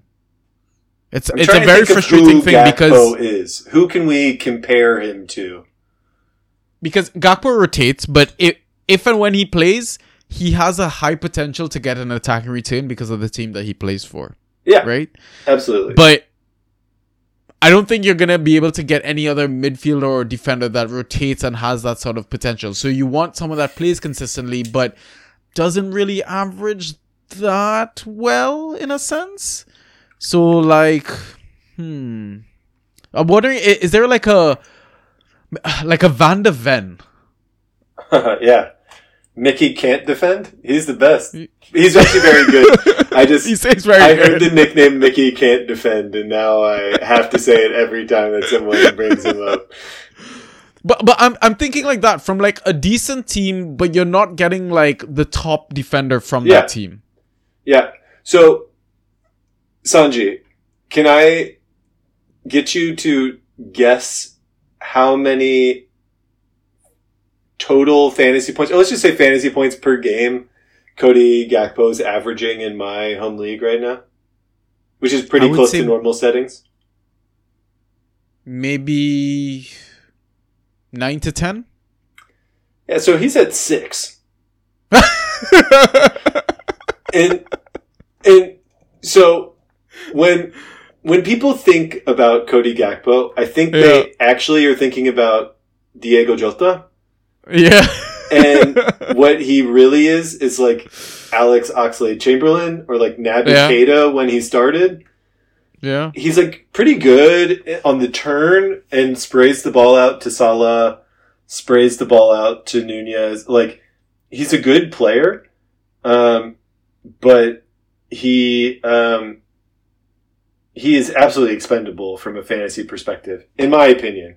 And if you look at the limited, returns that he put up last season, he had 9 fantasy points per game. So like, that's not a premium forward. And if people are valuing him anywhere near premium in your league, I think you should trade him out for anything that you're excited about. Yeah, I mean, you could also maybe go after one of the promoted team strikers that are playing 90 minutes every game, right? Yeah. Well. I mean, I think Carlton Morris is a good shout. Yeah. He's been a super high ceiling guy so far this season. I think he's at 9. He's also at 9 points a game, which is what Gakpo is, but he's got 80 plus total points in my league, which is like 56 overall. And I think at that like point per game rate that we've seen Gakpo at, he would probably be at like 100 overall with the minutes that he's getting over the course of the season. Yeah. So next question from him is, what do you do with Kudus, Joelinton, and Souček? We talked about Kudus. Try and maybe get a trade for him or something sorted. Joelinton and Souček. Very similar players. Yeah. Very good players. Yeah. What to do with them is keep them in your team and start them every week. That they start. Simple. Very simple. Very good advice. Yeah. Incredible. And like, honestly, just they are underrated in the sense that they have a base value to their returns that not many other midfielders in the game do. I mean, like, it's someone like Norgard or Matthias Jensen I think are also comparable. But you're never going to make a mistake starting them when they start. Yeah, I wouldn't be too harsh on Joelinton either. Like, he's had a bit of an injury-ridden start to the season as well. And I don't believe he's gotten any attacking returns, but he's still ghosting well enough, in my opinion. So selling a Newcastle asset is crazy. Yeah. Yeah. I mean, buy low, if anything, on Joelinton. Buy every single Newcastle asset in the game. They're the best team in the league so far, by far. Unfortunately, I don't like Newcastle, but they are, like, if you look at all of the underlying metrics, they tell you that Newcastle is by far the best team in the league. And if you take out the Sheffield United game and take out every other team's best performance, they're still second. Yeah. All right, last one from him. He promises, which keeper to stream for the next couple of weeks, split between Johnston, Trafford, and Neto. As you can probably guess, I lost this week. Neto. Yeah. For the next couple of weeks? Let me pull up one of those fixture thingies. You have to remember that goalkeepers playing against good teams is good for the goalkeeper. Yeah. Yeah, so I mean, on that note, Bournemouth play Burnley at home, City away, Newcastle at home. Yeah. Burnley play Bournemouth away, Crystal Palace at home, Arsenal away. And then Johnston, Crystal Palace plays Spurs at home, Burnley away, Everton at home. So yeah, I think John has it on point. Neto. And Neto's just the best keeper out of them. Yeah. And he has the most points out of them. Yeah.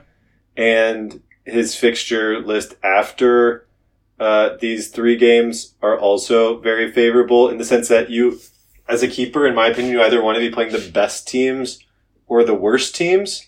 Yeah. And if we go beyond Burnley, Manchester City, Newcastle, he then plays Sheffield United, Villa at home, Crystal Palace away, Manchester United away, Luton at home, Forest away, Fulham at home.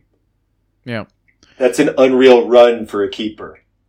Yeah. There's like no mid-table teams in there except Palace and Manchester United. Nice job. I mean, to kind of put the cherry on top is that, like, I mean, Johnson and Trafford potentially could get rotated. I think Neto's club captain for Bournemouth. So if you want added security on your pick, like, that you can have that. So absolutely. All right. We got a few more questions. Hopefully we can run through these. Oh my God. Yeah, I know it's really late. You just let me know. No, we're good. We're good. I just didn't expect this engagement is fire. Good job, guys. Cheers, we got man. another Trini boy. Let's go. Yeah, so Jagos. So Jagos is actually Ryan, my regular pod partner. Yeah, I nice. think he's studying for exams and stuff at the moment. So he says he's not recording this week, so he's asking the questions as well. Are these players trade high considerations, or do you think they maintain value rest of season so owners should hold? Bowen, Palmer, Doughty, Ben White, Dallo, Darwin, Wissa. So we can take them one at a time. Yeah, these are great suggestions, Ryan. Good job. I think Bowen is a hold. Yep. Palmer is a true sell high. You think so? Well, not ghosting on pens. Yeah, fair. Yeah. But this is... Your reaction is why he's a true sell high. Because he's sexy. And so Yeah. you have to sell on players while they're sexy. Yeah, it's true. Yeah. Doughty is a true sell high, in my opinion. And, like, sell high now. Yeah. Yeah. White, for me, is a hold. Yeah. Dallo, for me, I don't think about him as a sell high. I don't know where you're at on... I think right now you can sell high because he had that 20 point of the screamer versus Sheffield. Yeah. I don't know what to expect from Eric Ten Hag. Like... Yeah. And that team is terrible, so...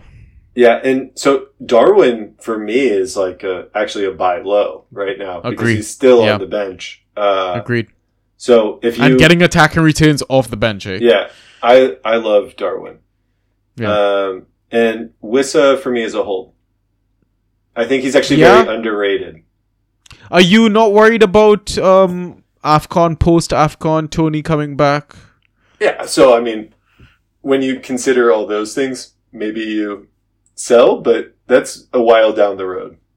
Yeah. And I don't think Tony's going to be playing for Brentford. Yeah, there's a lot of rumors about him going Arsenal or something like that. Well, he's like fucking speed dating clubs while he's banned for gambling. I mean, this guy, not great vibes, I have to say, with how he's handled the whole thing. Great player, bad vibes. Yeah. All right. Next question from someone 88. Biggest fan tracks regret that still haunts you to this day? Oh, man. That's such a deep question. Saying that Felipe Coutinho was Villa's best fantasy asset last season on this very same podcast with many caveats. Yeah. But still can't walk that back, and it haunts me every day. How about you, Sanjay? I think the one that comes to mind is when Mourinho was at United, there was I don't know why I'm blanking on the midfielder's name, but he had a midfielder that was like a feisty character and had a good run towards the end of the season. I don't know why I'm blanking on his name right now. Juan Mata? No. He played like CDM sort of, like Fred sort of vibes. Oh, under Herrera? Under Herrera. He went to PSG though. Okay, yeah. So Under Herrera, I think, had set pieces and shit at one point and was like ghosting really, really well towards the end of the season. And I was like, okay, I think this guy's gonna have a breakout season. I don't like where this is going. I ended up drafting him as my second round pick on the turn in one of my leagues, like a home league or something. Sanji. Yeah. One of the worst decisions I ever made as a Fantrax manager. And I got mocked for it, rightly so. That's not a regret, that's a confession. I mean, other regrets. I don't usually have regrets other than that. I mean, no regrets. No regrets. You know, like, yeah.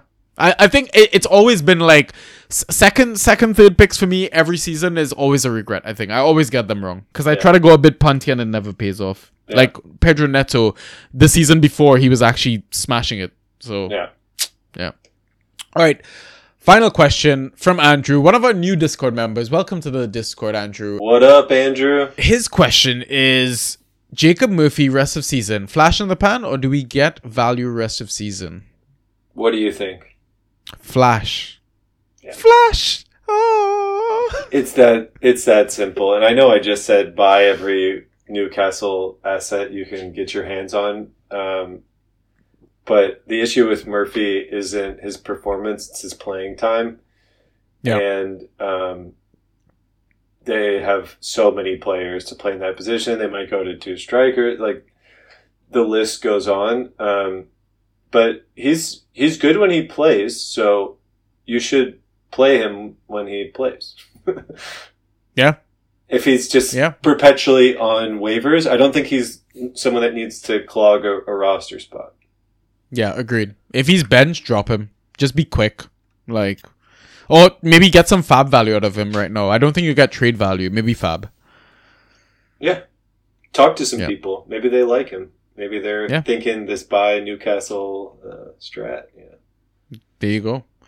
All right, sweet. Thank you for all those questions, guys. Really appreciate it. Now we're going to move into our final segment, which is the FA/waiver picks. So for this segment, we look at assets that are under 50% owned because we think you have an easier chance to grab them in your leagues, unless you're in one of our leagues, which you probably won't have any chance. But yeah, we'll take it position by position. We've got a bunch of names here. We probably won't go through all of them, just ones that kind of jump out because we talked a lot about some of these assets, right? So let's kick things off with goalkeeper. I think we just have a few names. Is there anyone in particular you want to talk about that we haven't already? Yeah, I mean, so we already talked about Neto. Yeah. I think it's an absolute crime that he's only 33% owned. He's 5th in points, at least in my league. So, he should be pretty up there in everyone's league. We just do the first goals free system. Yeah, I mean, much smarter. We kind of debated that a lot in like the Draft Society and stuff like that, like changing the scoring because it's brutal, man. That -2 right off the bat, it's brutal. Yeah. But he is a very good goalkeeper, like we said, and he should be owned.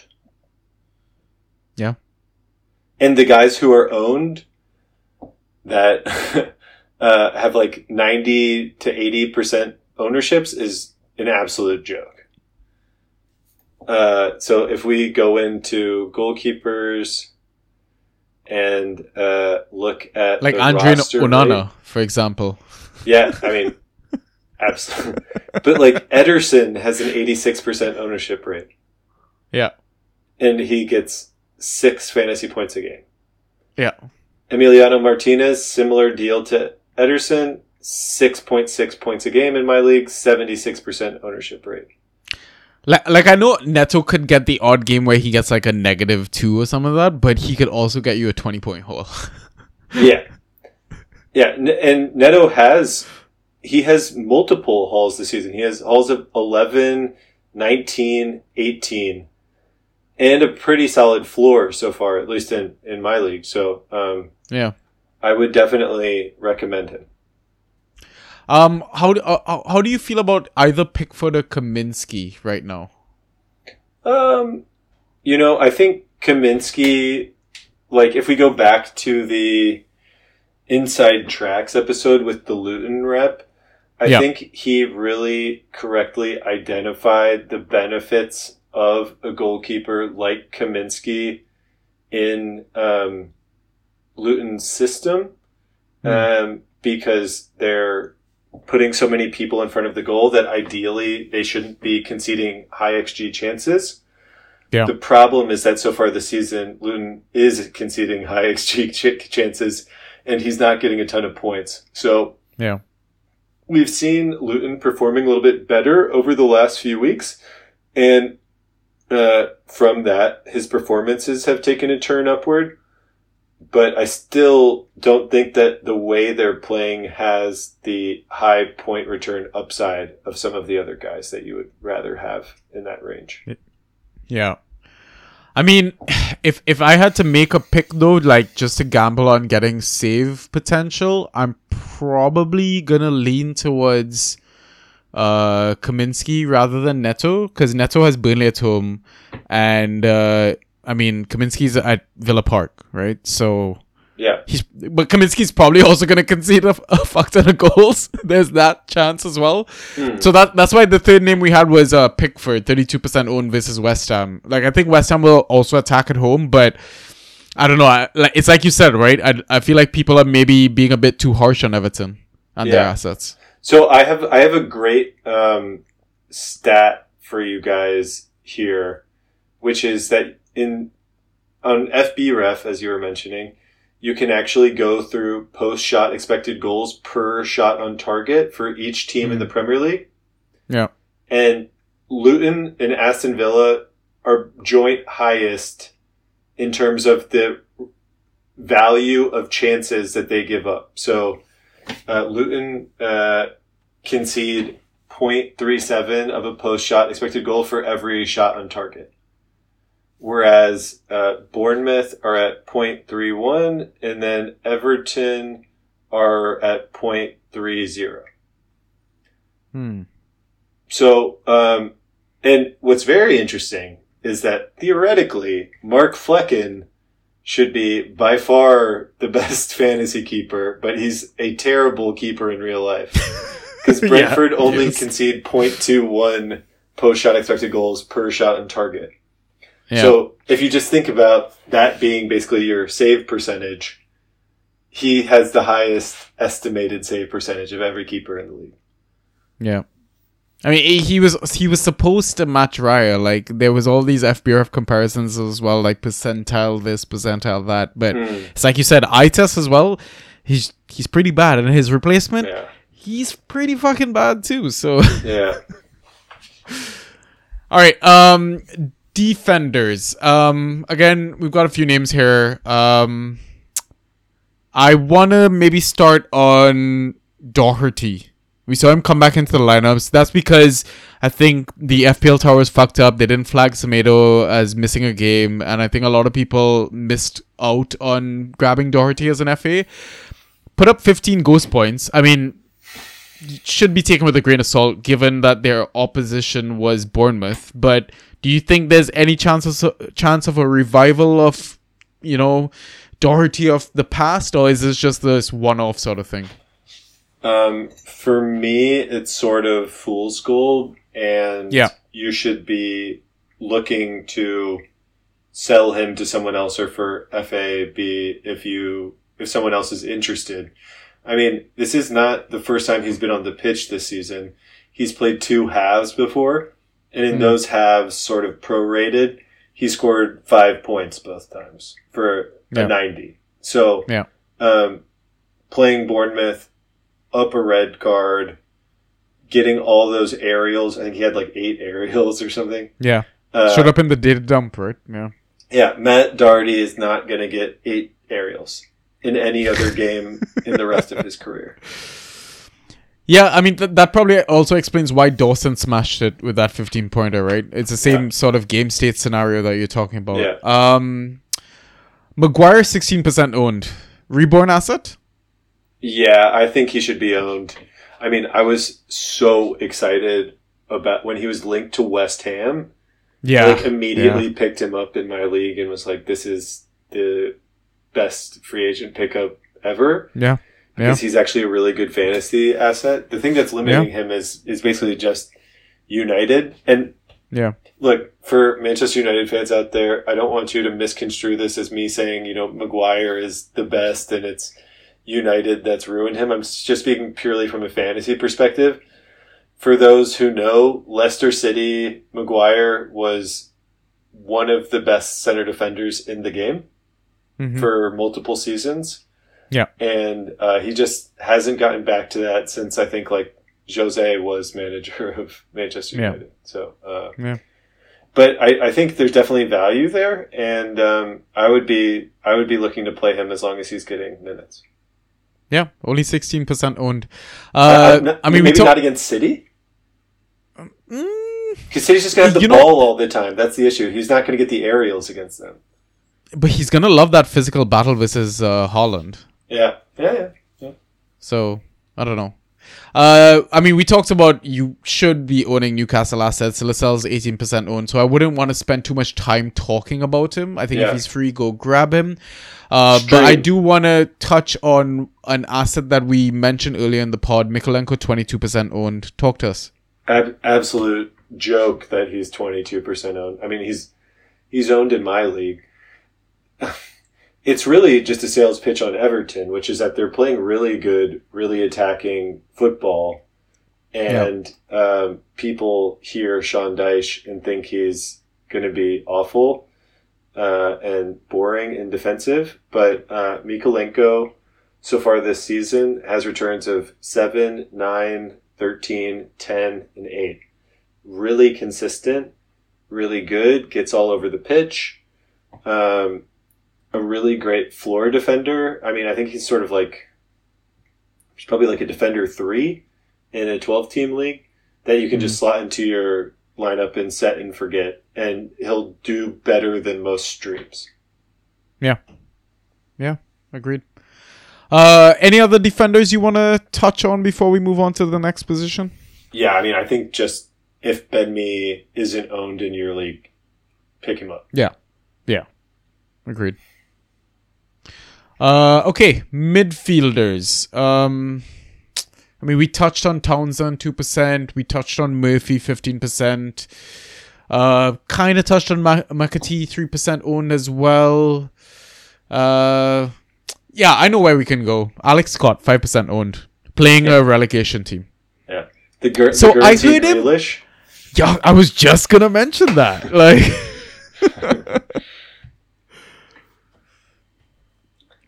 He was absolute fire for Bristol in the championship. He was like, I was so impressed with him. Only 0.5 or negative 0.5 points this game week? Yeah, but I mean, he's playing for this Bournemouth team is so challenging to be able to know what to do with the results. And like everything's going to be different. I mean, like, the sales pitch is basically that he's an attacking midfielder. Yeah. That could potentially be getting game time. And from my experience of watching him, he's quite good. Yeah. The downside is, like you're saying, that in his limited burn, he didn't do particularly well. But the fact that a manager threw him out there basically right after his injury with a start, given all the other attacking assets that are in that Bournemouth team, should tell you that he has some talent in those boots. So, I mean, really the challenge also is like, what's the upside? He's probably not going to be on set pieces. He's probably not going to be taking penalties. Bournemouth are a pretty bad team. Who are they going to bring in as manager? But I think the upside is high enough that you might want to take a look at him. Yeah, fair enough. Irola wasn't fired, right? He still has a job, right? Everyone is saying that he's sacked. They're doing the thing where they're like dancing on his grave on Twitter. Any other assets you want to touch on? I mean, you told people if you're playing Luton, Burnley, or whatever, like grab. So that's why you have Zaniolo down here. But I mean, I think we did kind of touch on him already. Any other assets you want to touch on, or should we go? Is Gravenberch only 46% owned? Yeah, it's wild. So I think like to people that are listening to a fantasy Premier League podcast, maybe this isn't particularly relevant, but if somehow he's not owned in your league, pick him up. He's very good. Class. Yeah. And but really the one I want to highlight is Dominguez. He is an extremely good player. He was extremely productive at Bologna last season. and is in the Argentinian national team setup. Gets forward for Forest. They're playing in sort of like an advanced playmaker type of role, and he has a ton of energy. Therefore, picks up a ton of ghost points, gets around the pitch, gets tackles. Yeah. I think he is really, really, really underrated. And if he wasn't owned in my league already like 6 weeks ago, I would own him by now. More of a shooter, less of a creator, I would say. Yeah, he's probably the Forest asset that's outside of like Morgan Gibbs-White and Bully that I think has the most staying power over the course of the season. Yeah. Interesting. He's really good. Okay. Yeah. I mean, he's Argentinian. I rate that. So. All right. So, final position forward. We touched on Adingra. We touched on Franca a bit as well. So, from the other names, who do you want to kind of start with, I guess? Oh my god, this is rough picking. I mean, I can give you a starting point. You might not like it. Yeah, sure. Give me a starting point. Neil Maupay. Don't touch him. He should have scored, eh? Yeah, he was unlucky not to get a goal, but so back at the old club vibes pick. I don't know. Oh my god. Yeah, sure. I would just say let someone else go down that road. Yeah, let me do it. I'll be that person. As sort of the old man in this game, I feel like what I've learned over time is that a lot of the time it's about the moves that you don't make. Yeah. Fair. And dropping someone for Neil Maupay is one of those moves that you probably shouldn't make. Yeah. Fair. Very fair. Yeah. If I can, I do just briefly want to touch on Leon Bailey here. Definitely. Because one of my boys back home, by the way, I don't know if you listened to the previous pod or something, but Jamaica played in Trinidad. He got to meet Leon in person. Oh, no way. Hell yeah. I'll send you the picture. Oh, that's legendary. Let's go. Wow, that's so sick. So I put both Zaniolo and Bailey in for this week because I think it is up in the air as to which of them starts versus Luton. I mentioned this in a DM to someone who reached out to me because I was going to be on the show. I think his @ is Frog Taga, so go send him a follow for a nice feedback question. And I think so there's a midweek game for Villa. They're playing in Amsterdam against AZ Alkmaar, or I guess technically in Alkmaar, but basically Amsterdam. And Bailey came off the bench, scored an unreal goal, dropped the shoulder, put it far corner against West Ham. And I think if Zaniolo and Bailey both play against Alkmaar and Bailey performs better than Zaniolo, he'll get the starting spot on Sunday. But if it's even, or if Zaniolo's better, he'll get the starting spot. And I think it'll take a pretty solidly better performance for Emery to change his lineup. He's not going to just go away from a winning team at home for no reason. But I also think he wants to continue to give players the chance to earn a shirt. So if Bailey does earn the shirt, I would definitely put him in against Luton. I think that's a perfect matchup for him. He's actually very good as a winger. A lot of people have tried to play him in different positions and stuff like that, but when he's crossing the ball in, we played this team from Bosnia called Brzezinski, that are basically the Europa Conference League's version of Luton. And he sent in 20 crosses, and a lot of them were really good. And he was playing on the left-hand side in that game as well, which is the position he would be competing with Zaniolo for. So there's something to look out for. And then we do also have Forest and Fulham up in the games after that, and there's going to continue to be Europa.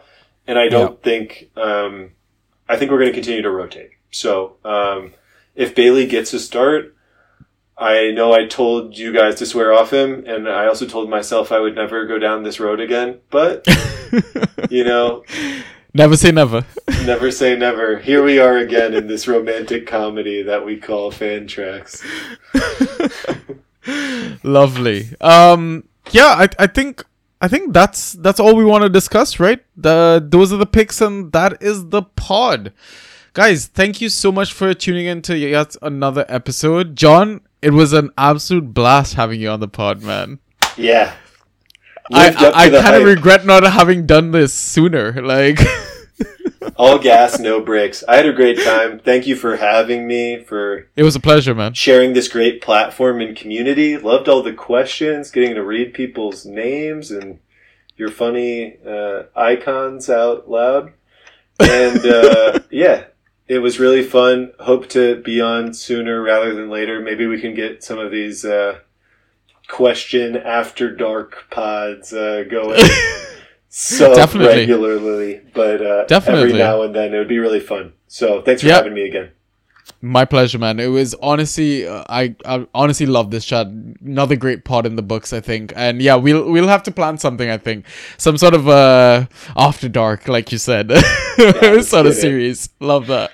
All right, guys. Yeah, I mean, good luck for your next game week 10. I think Ryan should be back. Hopefully, he's done a lot of studying for his exam. He probably didn't. Who knows if he's even gonna listen to the pod. But yeah, I mean, stay safe. Again, like Ross says, have fun. And we'll catch you on the next one. Peace. Ciao.